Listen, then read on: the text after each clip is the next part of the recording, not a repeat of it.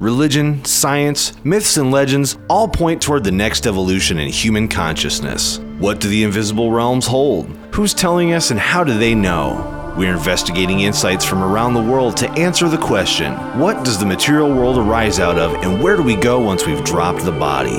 You're about to go interdimension with Robert Wallace to undiscovered spiritual realities.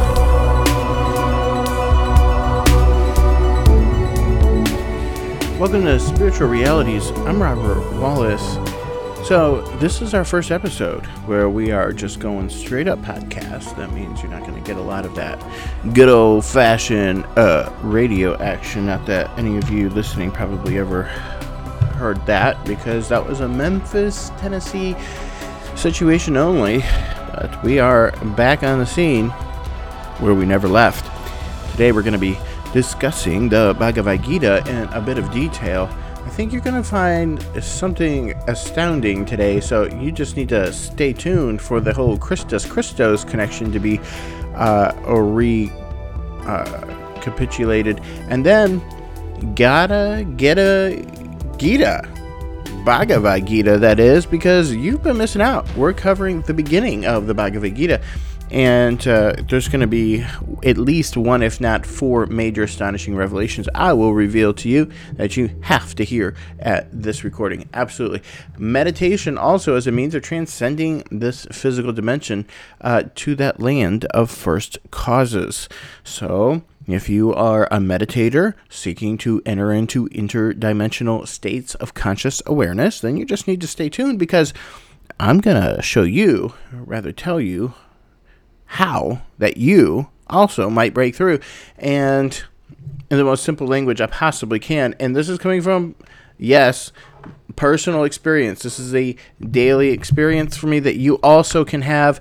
I promise you, this is what it's all about, sharing the good news of interdimensional realities. So stay tuned. All that ahead. Boom, and we're back.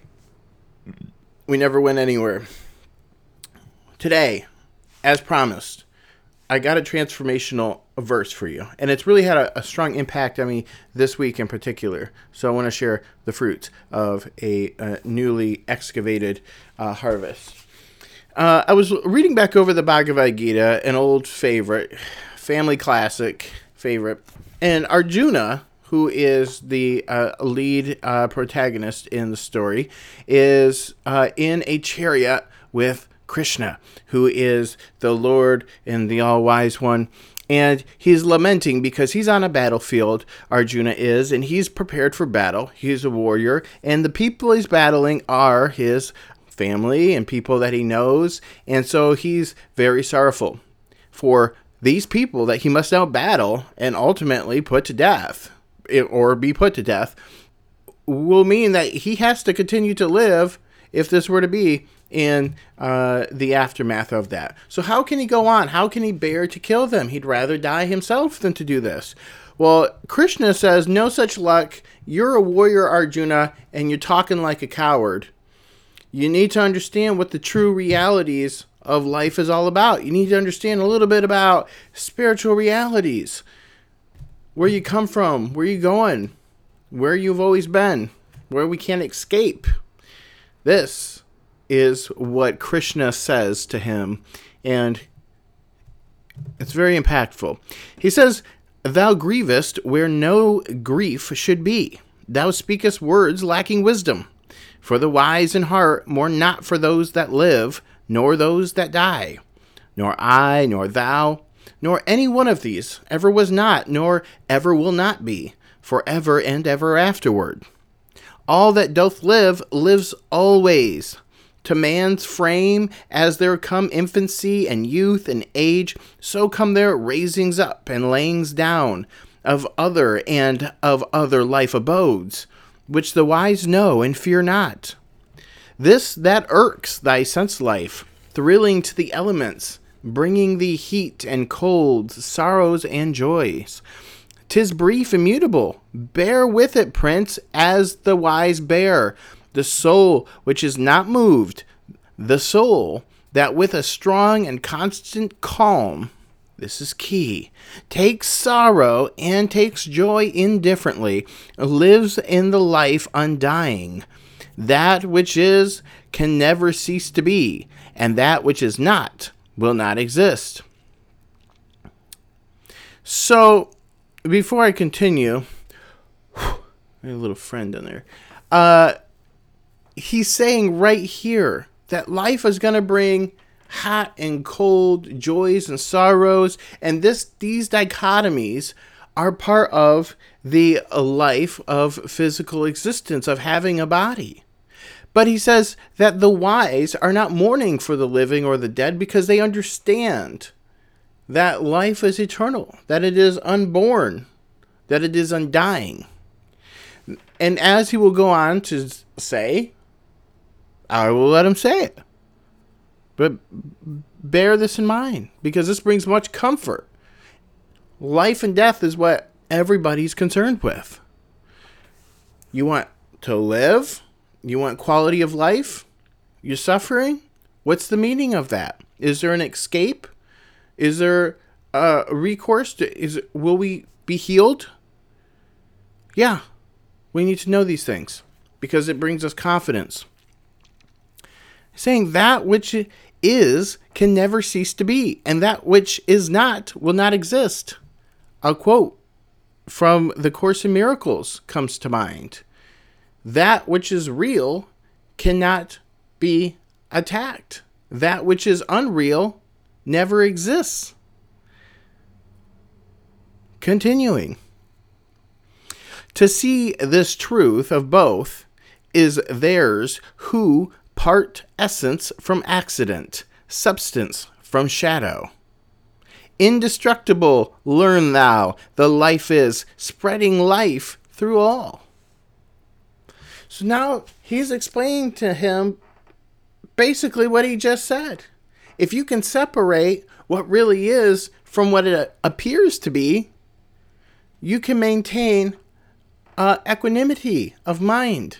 You won't get confused with the byproduct of what is real. So, this is so inspirational if you're taking it in, because it reinforces the fact that you have nothing to fear except fear itself. And the fear of God is the beginning of wisdom. It cannot anywhere, by any means, by any wise, be any wise diminished, stayed, or changed. But for these fleeting frames which it informs with spirit deathless, endless, infinite, they perish. Let them perish, prince, and fight. He who shall say, Lo, I have slain a man, he shall think, Lo, I am slain. Those both know not. So you're worried about having killed this guy. You can't kill him. And you're worried about being killed. You cannot be killed. This is an illusion which can only come about through a misapprehension of what true life is. So this is key. Then he says, life cannot slay. Life is not slain. Never the spirit was born. The spirit shall cease to be never. Never was time. It was not. End and beginning are dreams. Birthless and deathless and changeless remaineth the spirit forever. That's pretty self-explanatory. These are qualities of the spirit who you really are. The continuity of your consciousness doesn't stop just because you go through a traumatic blacking out event of leaving the body or being born into a body. But the continuity of consciousness that existed between lives and continues through this life continues to continue after this life. And that is really comforting because, as we will soon discover, the body is just an outfit. Death hath not touched it at all. Dead, though the house of it seems. Seems dead, not dead. Who knoweth it exhausteth? Self-sustained, immortal, indestructible. Shall such say, I have killed a man, or caused to kill? Nay, but as when one layeth his worn-out robes away, and taking new ones, saith, though these will I wear today, so putteth by the Spirit lightly its garb of flesh, and passeth to inherit a residence afresh. I say to these, the weapons reach not the life. He says, your sword and stuff are not going to actually hit the life of man. Just his outfit, just the body he's wearing for this time. Flame burns it not. Waters cannot overwhelm it, nor dry winds wither it. Impenetrable, unentered, unassailed, unharmed, untouched, immortal, all arriving, stable, sure, invisible, ineffable by word and thought, uncompassed. Ever all itself, thus is the soul declared. How wilt thou then, knowing it so, grieve when thou shouldest not grieve? Don't you know the eternal nature of the Spirit is interdimensional? And here you want to take your dimensional things and poke right through a ghost. Come on now. That's what he's saying. And if you know that, if you really know that, then you know there's no cause for sorrow and grief. He says then, how if thou hearest that the man new dead is like the man new born, still living man, one same existent spirit, wilt thou weep? So if you know these things that he's saying, how are you still able to weep? You can't. It takes all the drama out of the death. It takes all of the finality out of the ending, because it's not an ending. You know, it's one thing if somebody goes to a far off country and we don't know where they're going. It's another thing if they're going to work and they're coming back. Well, we think that when people go off to that far off country, yeah, compared to this life, yeah, they're gone for quite a season. But in the scheme of things, in the big picture, they're really just gone off to work. They're taking on these clothes, they're going off, and they'll be back. Just as you'll leave for your day of work and you'll be back. Of course, that's an oversimplification, but the thing is, it's just as sure as one's return from work, God willing, okay, for the day, is one's re-embodiment, either in the spirit or back into the flesh. I say re-embodiment, but I mean the reattainment of their spiritual abode. Nothing being lost. How, if thou hearest, we just did that. The end of birth is death, and the end of death is birth. This is ordained. And mournest thou, chief of the stalwart arm, for what befalls, which could not otherwise befall? The birth of things comes unperceived. The death comes unperceived. Between them, beings perceived. What is there sorrowful therein, dear prince? Wonderful, wistful to contemplate, difficult, doubtful to speak upon, strange and great for the tongue to relate, mystical hearing for everyone. Nor wouldeth man this, what a marvel it is when seeing and saying and hearing are done. I gotta say, that's the experience I had contemplating this. Now, every world religion is trying to put us in the frame of mind to either receive these truths and or really ultimately enter upon these truths as an experience. Well, right here, this is just the beginning. He's telling you don't worry about the people who are passing or your own passing. There's no such thing except out of this garb of flesh. This life within all living things, my prince, hides beyond harm. Scorn thou to suffer then for that which cannot suffer. Do thy part, be mindful of thy name, and tremble not.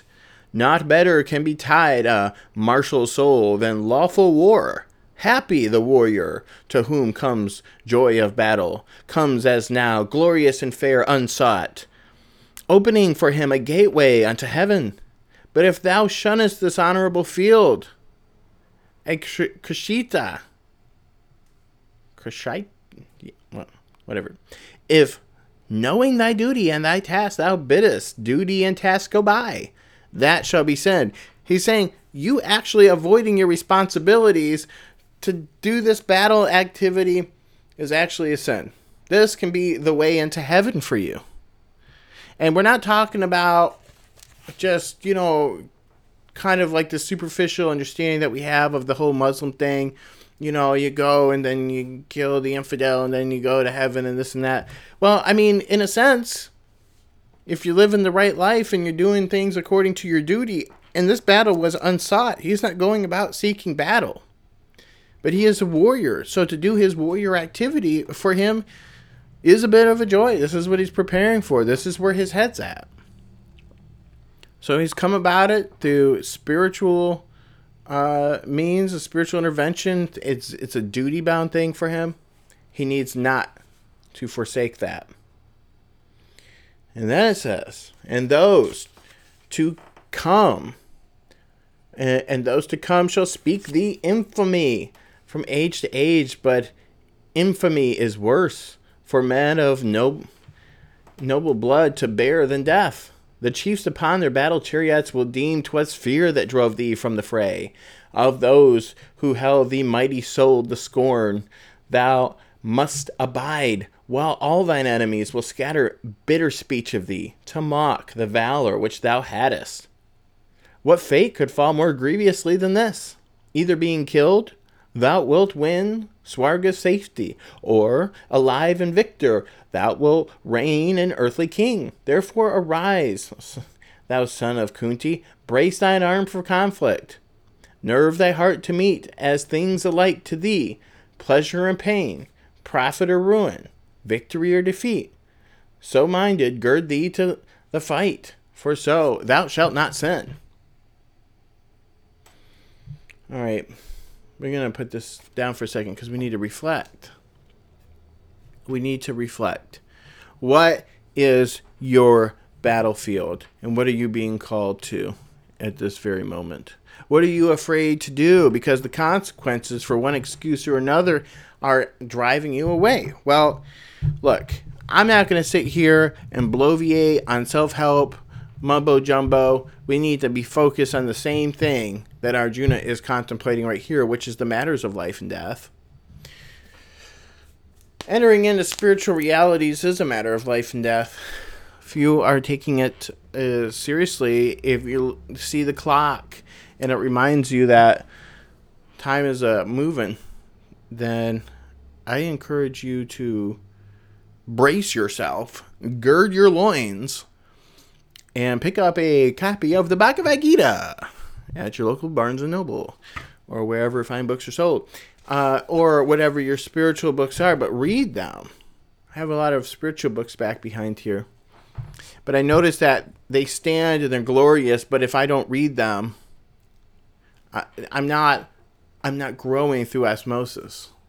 It's not until I pick it up and process one page at a time, one paragraph, one sentence, one word at a time, that it helps. What we really need to focus on is seeking ye first the kingdom of God and his righteousness, and all things will be added unto you. And this, at least for me, was a very comforting thing because interdimensional realities, man, that's what I was all about. I've had my experiences, and then through correlating these other dimensional experiences that have come to me by different ways and means since childhood, and a lot of you have just had visions or dreams. Maybe you've had one thing happen, you've seen a weird phenomena, maybe nothing, but you seek to have something happen, or maybe you've had a lot of them, but you can't control it. They just happen to you. Then you want to take up the conscious pursuing of the kingdom of God. Why is that? Because the kingdom of heaven, that's where these dimensions are coming off of. The beings, that you're experiencing, that you have experienced potentially, you can enter into that. And if you're saying, I've never had that, that sounds crazy, I don't know if that can happen. Well, if you want it to happen, if you study and you come to a place of faith where you believe it's true enough where it's worth pursuing, then you can have it happen, because there's ways and means for that to happen. And I'm sitting here testifying right now to that fact, and I have a laundry list of experiences that I can relate to you. And so since there are other episodes, I'm going to spare you some of that, but I am going to get down to the nitty-gritty and discussing meditation techniques. So, Dr. Rudolf Steiner, I don't have a picture of him on standby, unfortunately. Here's a little, oh wait, there we do. There's Steiner. Good old boy, Steiner. This is a little booklet. It's just a single lecture out of a larger lecture series. It's called The Second Coming of Christ. And in it, he's discussing a methodology for developing the etheric clairvoyance necessary to experiencing Christ in the etheric. I've just been going through this because this is an experience that I've yet to have. That's not to say I haven't seen a manifestation of Christ, because I could tell you one, but you wouldn't believe it. So I'm not going to say it because it's too controversial right now. But I will relay a story about Krishna, and I think I actually already did tell the story about Krishna, and I think it's irrelevant because we're actually talking about the Bhagavad Gita, though I do believe Krishna and Christ are the same, one and the same beings, though separate manifestations, separated by epochs and places and everything, but it's the same spirit. The Christ being the anointed, and the Christus, from where Krishna comes from, being the all-attractive. So everybody's attracted to him. When you see Krishna, that will make more sense because this is God. So what happened to me was one night I was in a dream vision. It turned into a vision, didn't realize it. I had just entered over to my friend's house, don't know who he was. Entered into the door and I walk in. I was going to say I was going to relate his voice to that of like Charlie Brown's teacher, wah, wah, wah, wah. But I actually almost distinctly remember hearing it. And he said so-and-so was coming over, and now that I do not know. But I did at that moment, I had this preconceived notion, oh, this person's coming over, oh, my child, I'm going to get going. I didn't like this person. I don't know. It wasn't legitimate, but I just had some sort of detestation. And a lot of you may have that feeling when you hear the ideas of Krishna. You may feel like, oh, I don't want to get involved in that, or that's just a one more new age off the thing. Well, chances are if you're still listening, you don't feel that way. So anyway, I said, I'm going to get going before he gets here. So then I open the door. I grab the handle to open the door. And as I'm opening it, there's a knock, and I open it, and there is this man. And he's looking homeless, and I'm got my prejudices, and I'm got my own negative feelings about this person. So I try to be kind, and then I'm going to get out of there. Now, looking back, it's hard for me to describe it because my own behavior, my own thoughts and feelings towards this individual are just absolutely detestable and disgusting, and I don't want to truly get into that state of mind to relive those feelings because knowing what I know now, it was wildly inappropriate. But at that time, it just seemed like I got to get out of here. So then this guy walks in and he starts to talk. Now he starts talking in a poetic verse of a very high order, not much different than what we're hearing here in the Bhagavad Gita. Just the most sublime poetic verse of speech. And within a few minutes or so, I didn't realize that he'd even stopped talking until he said, well, I guess I'd better be going, because I was so enraptured, so deeply hypnotized by what he was saying. And in that moment, as I snapped out of it, this profound sense of loss and separation started to dawn on me, that here this man is going. A man that I didn't want to see 2 seconds ago is now God. Like, I'm realizing God in his speech. And that's how high and transcendent and sublime was his speech. And I said, my God. Like, I recognized my God in him. And then he turned around in all of his filthy garb. Not uncommon scenario where you hear angels and God beings hidden as homeless people, is it? Here it is again. He turns around and then he comes back and he's Krishna. With the blue skin and the ornate, fine, beautiful garment. And he's smiling. And I'm realizing this is Krishna that I found. Okay.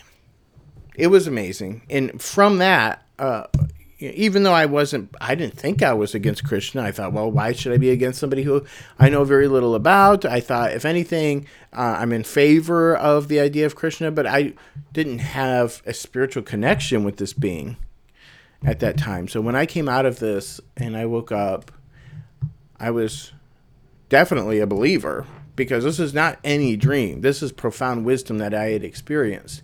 And I realized that Krishna is, God.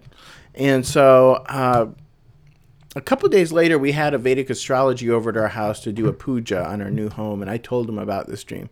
Now, mind you, I didn't even know or realize we were having a Vedic astrologer over to come over and do a puja on the house. Being married to an Indian person, this is customary. This individual has written books on astrology and stuff, and so is his dad and everything. So I told him about the dream, and he gave me an interpretation. But for modesty's sake, I'm not going to give that interpretation, except to say that I'm very blessed to have had a dream of Krishna. So now I'm relaying it to you. Take it or leave it. Don't leave it. Take it.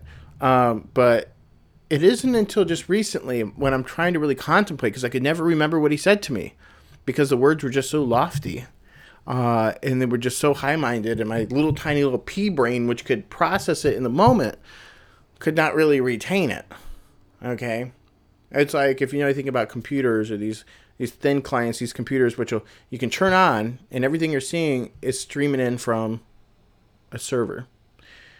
Okay? It can display a lot of information, but it can't retain any of that information. Well, that's what had happened.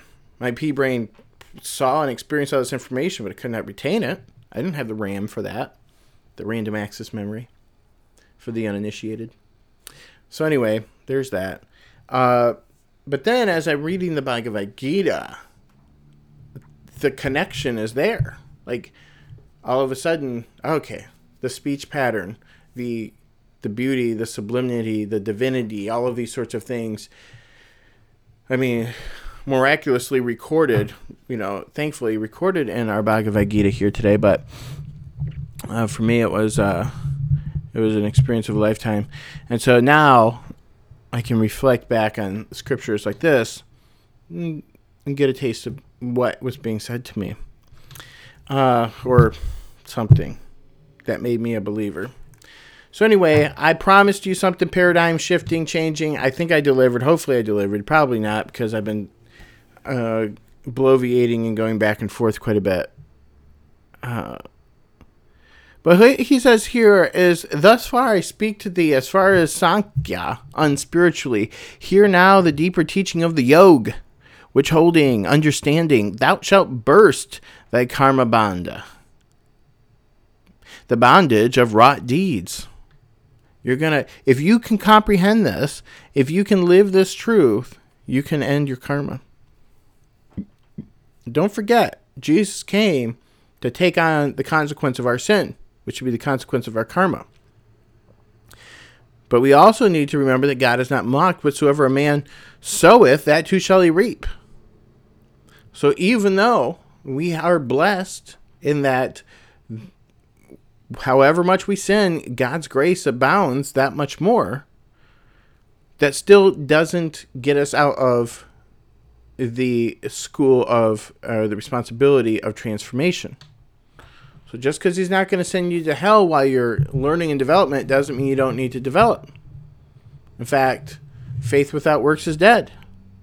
He who says he believes and does not do the word is a liar. So I think this is also an issue worth bringing up. That we have both the leeway we need to learn, but we have the responsibility to keep developing. And if you're not developing, it's probably because you're not faithful. And if you don't have the faith, then of course, the promises and the karma saving actions of Christ aren't going to help you much, because those are for believers. But here Krishna is talking about that. He's talking about the ending of your karma if you can believe on this. And he says, there shall no end be hindered, and no hope marred, no loss be feared. Faith, yea, a little faith, shall save thee from the anguish of thy dread. Here, glory of the Kurus, shine one rule, one steadfast rule, while shifting souls have laws, many and hard. Specious, but wrongful deem the speech of those ill-taught ones who extol the letter of their Vedas, saying, this is all we have or need, being weak at heart, with wants, seekers of heaven. which comes, they say, as fruit of good deeds done. This is going to raise a really important point about the motivation for why we're doing things and what it's going to get you if we're not correctly motivated. Promising men much profit in new births for works of faith, and various rites abounding, following whereon large merit shall accrue towards wealth and power. Albeit who wealth and power do most desire, least fixity of soul have such, least hold on heavenly meditation. The more that you want, the least or the less is your hold on heavenly meditation.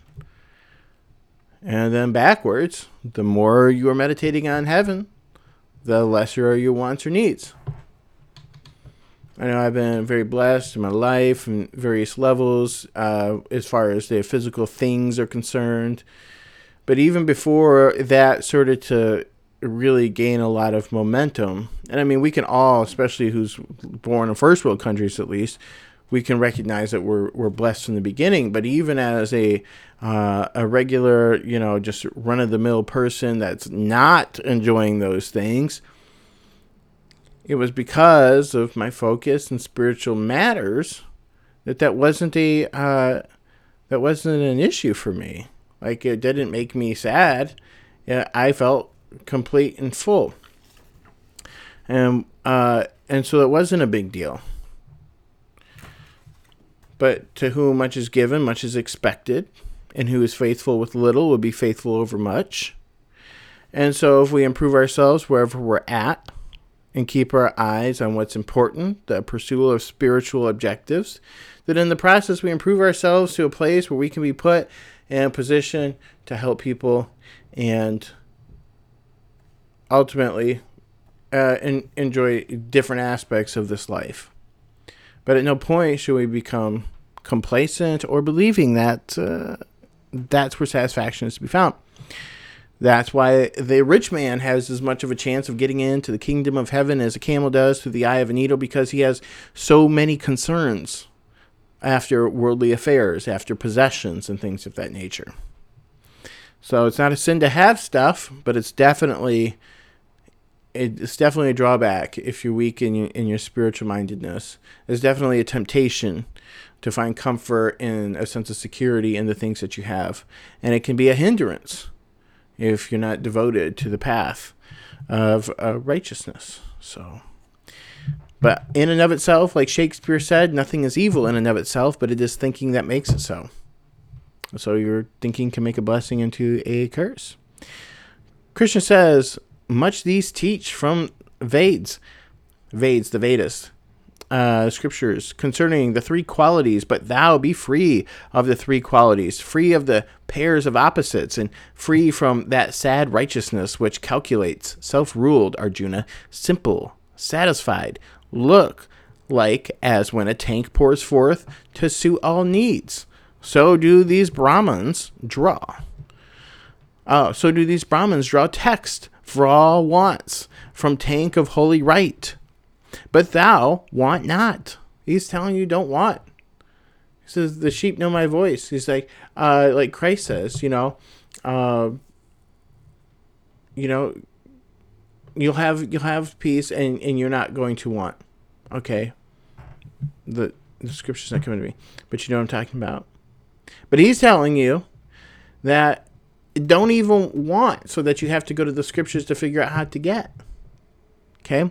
Because that's what the teachers over there are teaching. Oh, you have wants? Well, just think these thoughts and you'll get that. And we've talked about that. There is definitely a cause and effect between the two.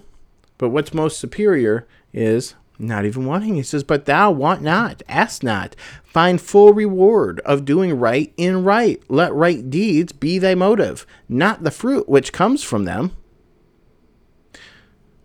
This is really important. You're doing a task. The objective and the intent should be to do that task holily. Not that you should have in your mind a good intention and that merely be the fruit of your thought life. Let the act be the intent of your heart to do it holily. The act in and of itself. That's profound, and it's a little bit different than we're used to hearing. Because we're used to hearing that good deeds will be the fruit of a good inner life. Well, yeah. You'll want to do, but you should make sure that your intent is the deed itself and the quality of it. If that makes any sense. It does to me when I read this, so maybe I don't want to convolute that.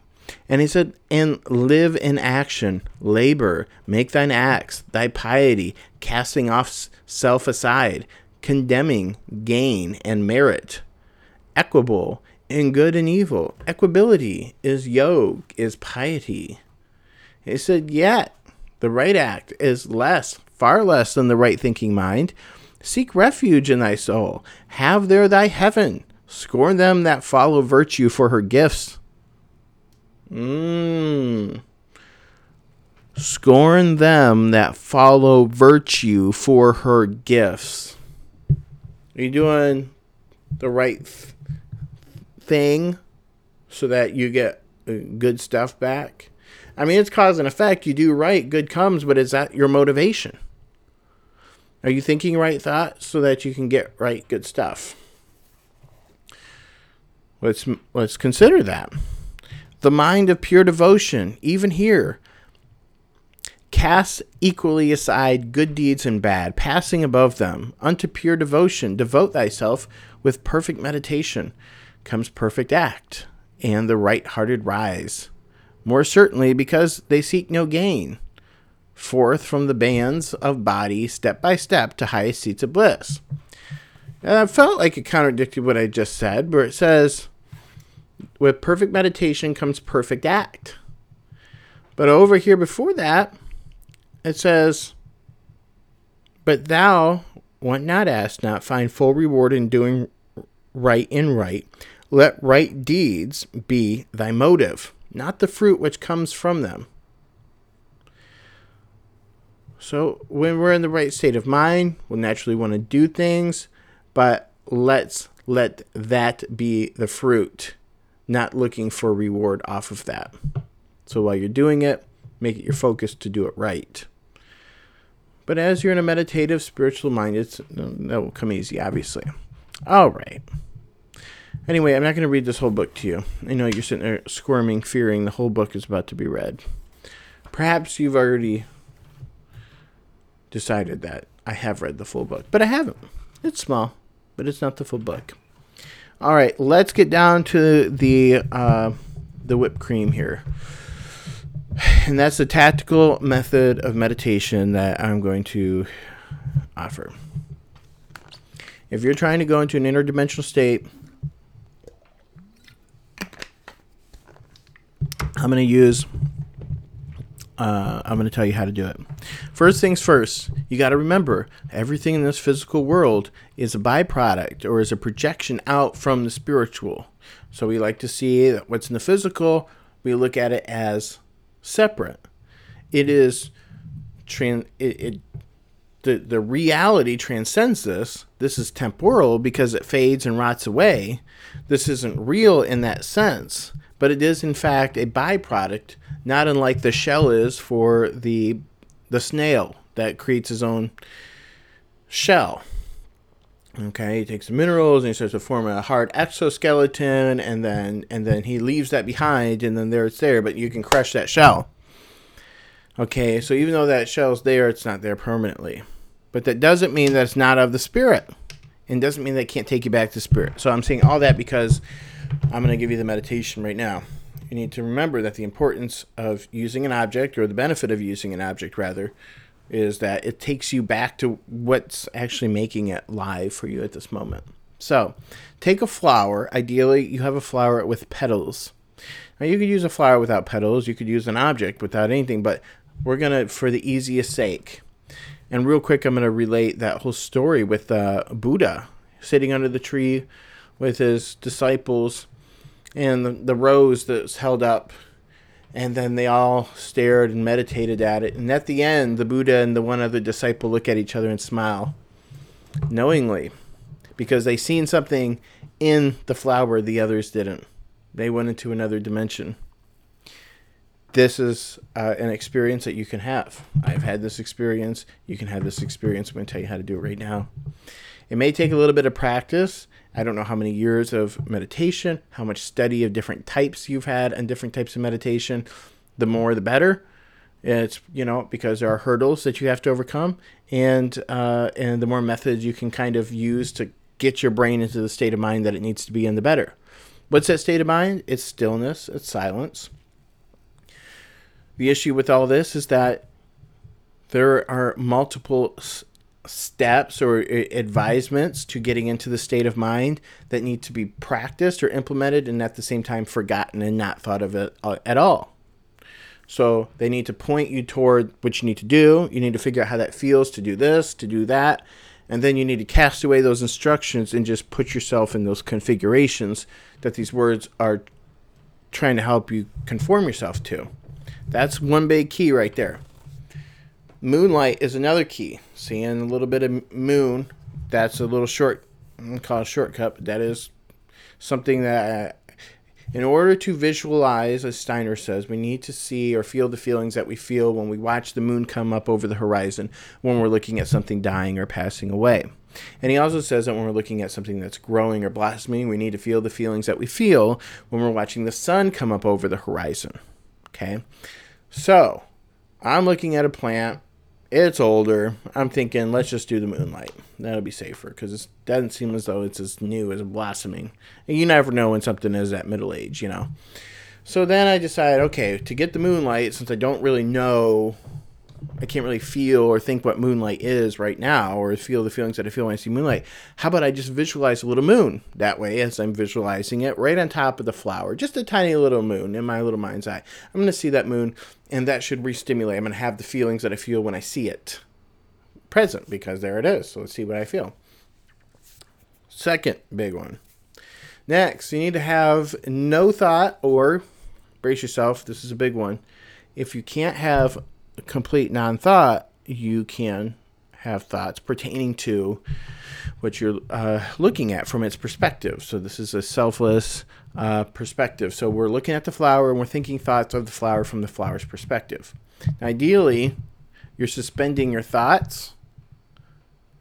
You're suspending them. And I kind of think of them as like, okay, here's my thought, and it's being suspended on all sides by one little string. So that way, no thought can really get to it. It's not standing on a premise. It's not hanging, right on a premise. It's suspended in non-thought. And that visualization helped me. So now we take the plant, we're peering at it, we're gazing at it. We stilling our mind and our thoughts to have no reaction. Now, once you break through on this with this kind of method of thinking thoughts from the plant's perspective, and you break over, you won't have to do these methods anymore. This is just initially so you get to the place and you can just click yourself over to it whenever. And then so we're peering at it and we're sending love back and forth. This is another important key, a love relationship with the plant life. Plants come out of the ethereal realm. This is out of the lunar space. This is where the astral body comes from. This is the desire realm. So this is where animals come out of also. Animal spirits, which are manifested by the power of Ahriman, which is the satanic element that is necessary in this world, just like the Luciferian, which the Christ is the middle pillar of, separating the Luciferian ego from the satanic materiality. And so we're going to forget all that. We're just going to focus on love of the plant. Stillness of mind and spirit. If there's any thoughts that come, let them be about the plant from the plant's perspective. We're going to see a little moon right there in the middle to re-stimulate the feelings that we feel when we watch the moon come up over the sunrise, which is actually going to move us into the spectrum of moonlight. Boom, you got it. That's everything. The practice of it is a little bit more difficult. Now, when I did this, I sat there at my desk intending to sit there for 15 hours if I had to straight. I'm not going to get up. I am sick and tired of being sick and tired of not breaking through, and within 5 minutes it happened. So another key here is to give yourself all the space you need. Like, clear your schedule. Don't try to force this into a small box.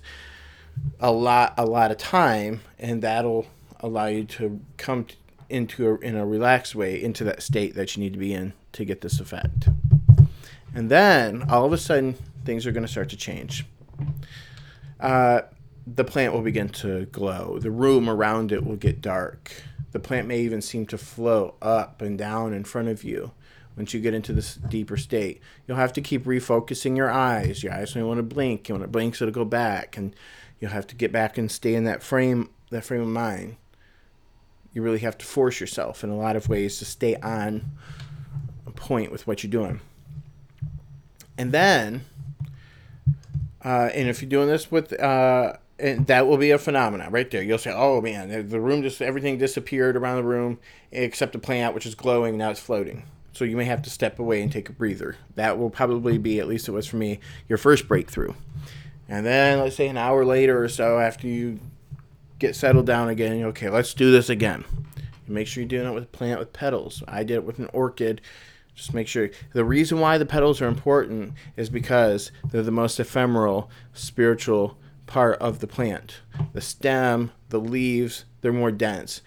The petals, though, they are of a more spiritual essence, and that is the least dense, and so it's going to be the easiest bridge over into this other dimension. So now we're doing the meditation again. Again, you're going to go right back into the state of mind you just experienced, which it's going to be easy because you remember what it feels like, which is really comforting to know. So if every step you take, you'll be able to get right back there because you know what it feels like. So you just go back into that state of mind. But you'll want to especially initially, re-talk yourself through the steps. Check off the list to make sure you're going okay?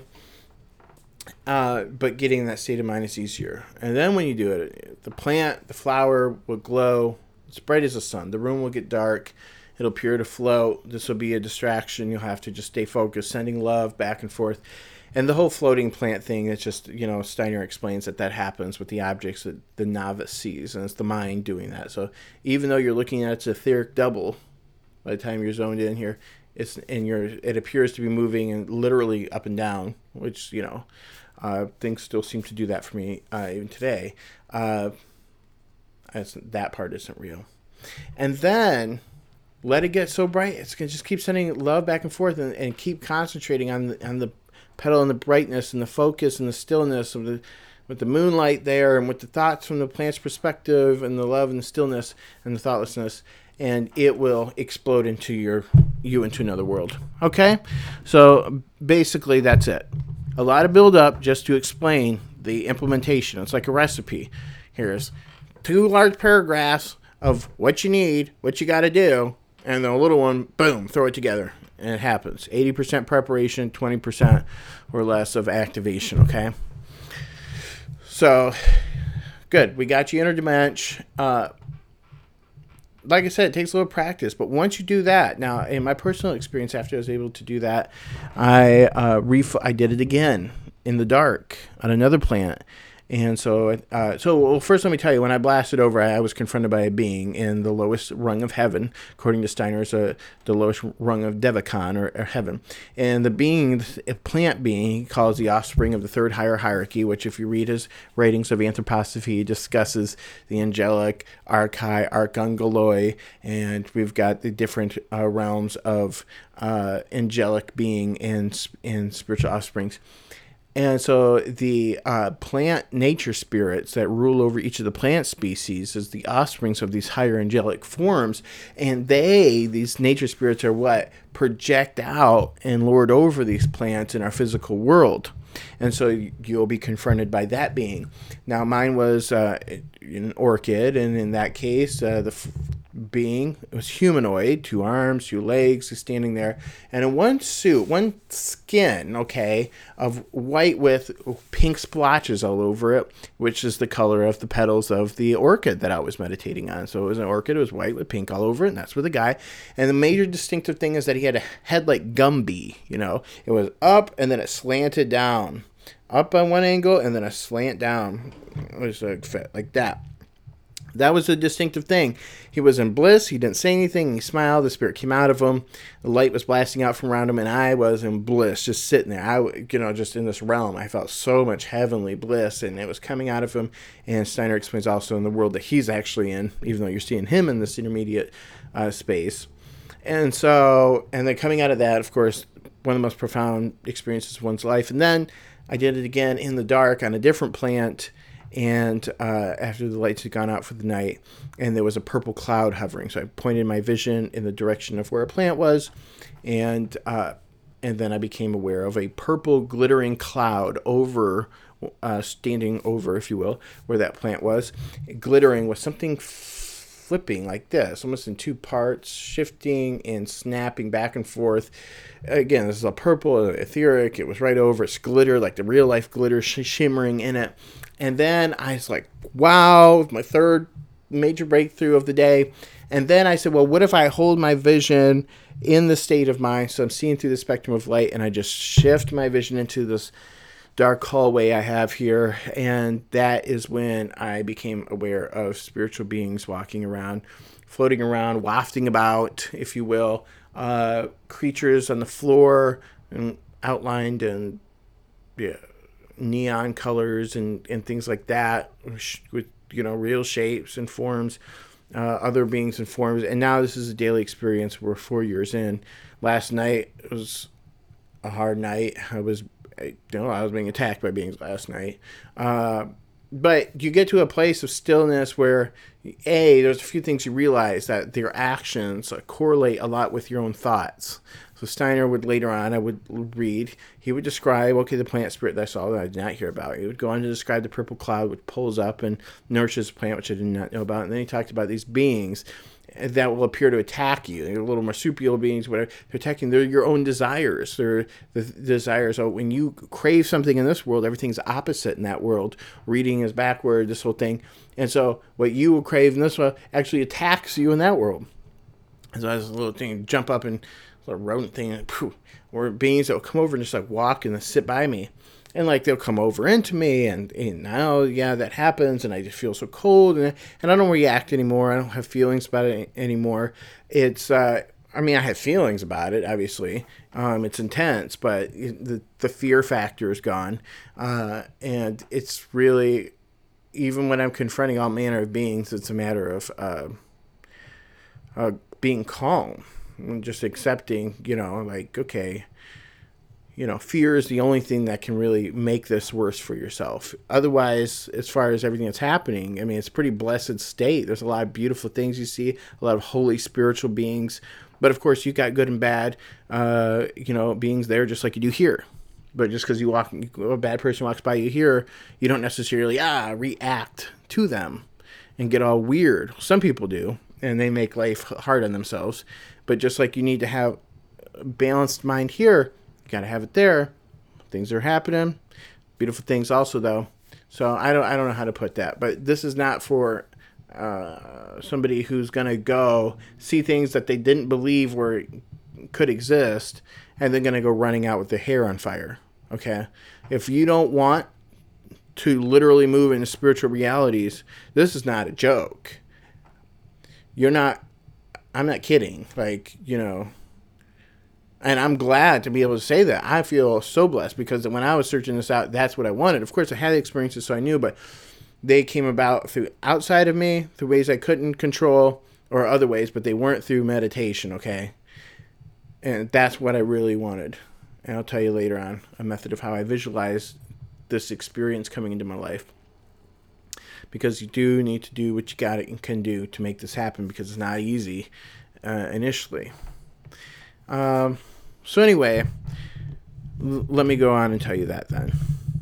So before this happened, before bed one night, I decided that I want to have these spiritual experiences, and I was praying as usual. God, please, help me attain the kingdom of heaven. I've been carrying this card around for 3 years now. It says 16, 17, 18, 19, keep changing the date. So I'm so happy and grateful now that I've attained the kingdom of heaven. And that's kind of my focus.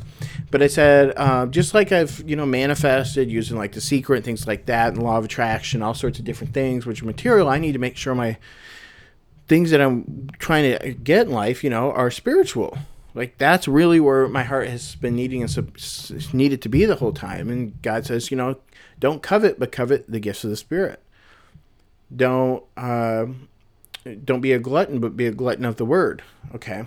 So, the gifts of the Spirit, the spiritual experiences, seek ye first. Number one, the kingdom of God, not a dream. It's inside of you and it's outside of you. It's not in the sky or the birds would precede you. It's not down in the ocean or the fish would precede you, the scriptures say. It's inside of you. And don't wait until you die to go. Enter into it now. Seek for it now. With all that said, for anybody who's skeptic, thinking, you shouldn't be trying to do this, you shouldn't be trying to develop yourself, you shouldn't be trying to use your human intellectuality to polish yourself off, this is why we've been brought to the state by nature. We've been given the faculties, we've been given the mental capacities to do just what we're doing. If you neglect that responsibility, what should we do if we neglect so great a salvation as this? Work out your salvation in fear and trembling for yourself. Okay?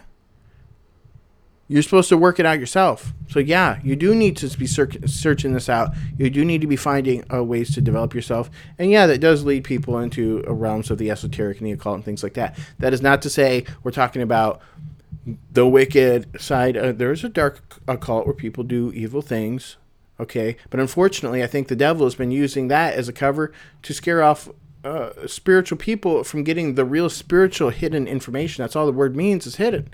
And yeah, there's spiritual wickedness in high places, and people can misuse all kinds of information in wicked ways, and people do misuse, the esoteric occult information, spiritual for wicked ways. People want to get into this, and they want to divorce the Christ out of the whole thing.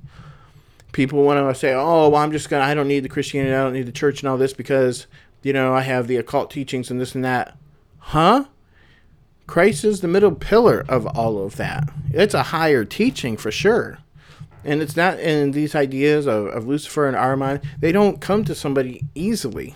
Like, I had to really swallow a lot of my own preconceptions because it's exactly the opposite, of so many things I've been taught.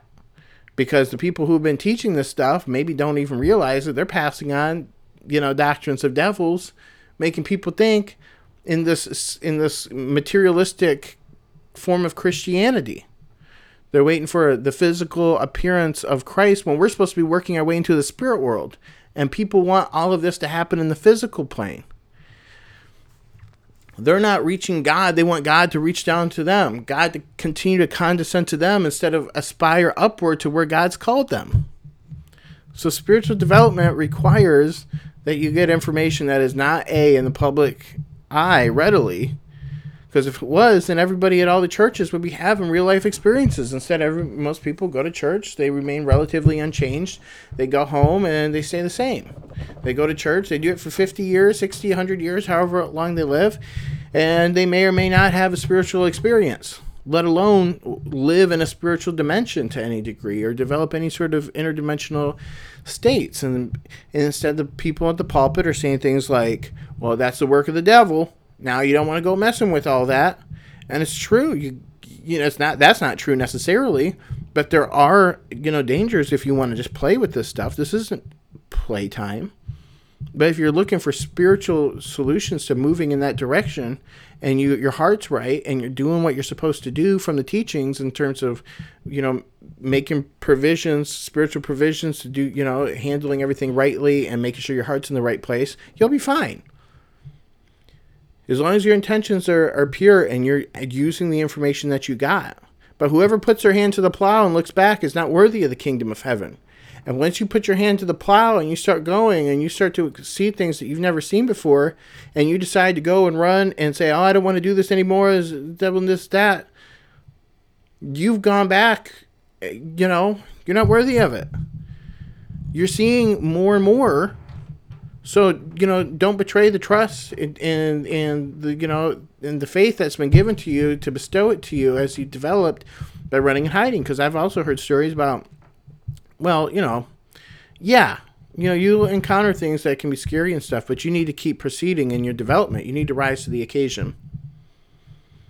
But, of course, one needs to be very careful, too, because, yeah, you could come into trouble. But this is not what I'm talking about. Staying focused on Christ, the kingdom of heaven. In your readings, you'll find many Christian esotericists, and I've landed in anthroposophy, which is Rudolf Steiner, his school of thought, which is basically a Christian theosophy. This is a study of basically comparative religion from an esoteric, occult perspective. It deals with the development of mankind through different epochs, and it deals with the raising of your consciousness through the development of clairvoyance, and it really comes down to the development of your heart and learning the ways of Christ, and learning to get rid of prejudices, and learning to correct yourself morally. Steiner says for every step forward you're going to take in esoteric development, you need to take 3 steps forward in your moral development. And so, you'll have a breakthrough, and then it'll slow down for a while. And you may still be in some phase of spiritual development, but it may be a minute before another phase or another dimension of certain spiritual beings or whatever start to make themselves viewable to you. Maybe a year or something, and then another thing happens, and you're developing and experiencing these things and developing, and all of a sudden another little phenomenon starts to make itself known. And your picture is changing from day one. So as you're developing your character, you'll be able to go a bit deeper and deeper and deeper. So, don't give up in the fight. This has been Spiritual Realities with Robert Wallace. I'm going to see you again in the future. I appreciate your time. Visit us at spiritualrealities.net if you're not already there. Please, donate, sponsor the show through our Patreon. If you have any speaking opportunities or something where you need this sort of stuff discussed, contact me. I can help with that. And any interviews or anything that you want to talk about, this sort of subject matter, we have it on tap. Okay? All right. Thanks. God bless. Bye.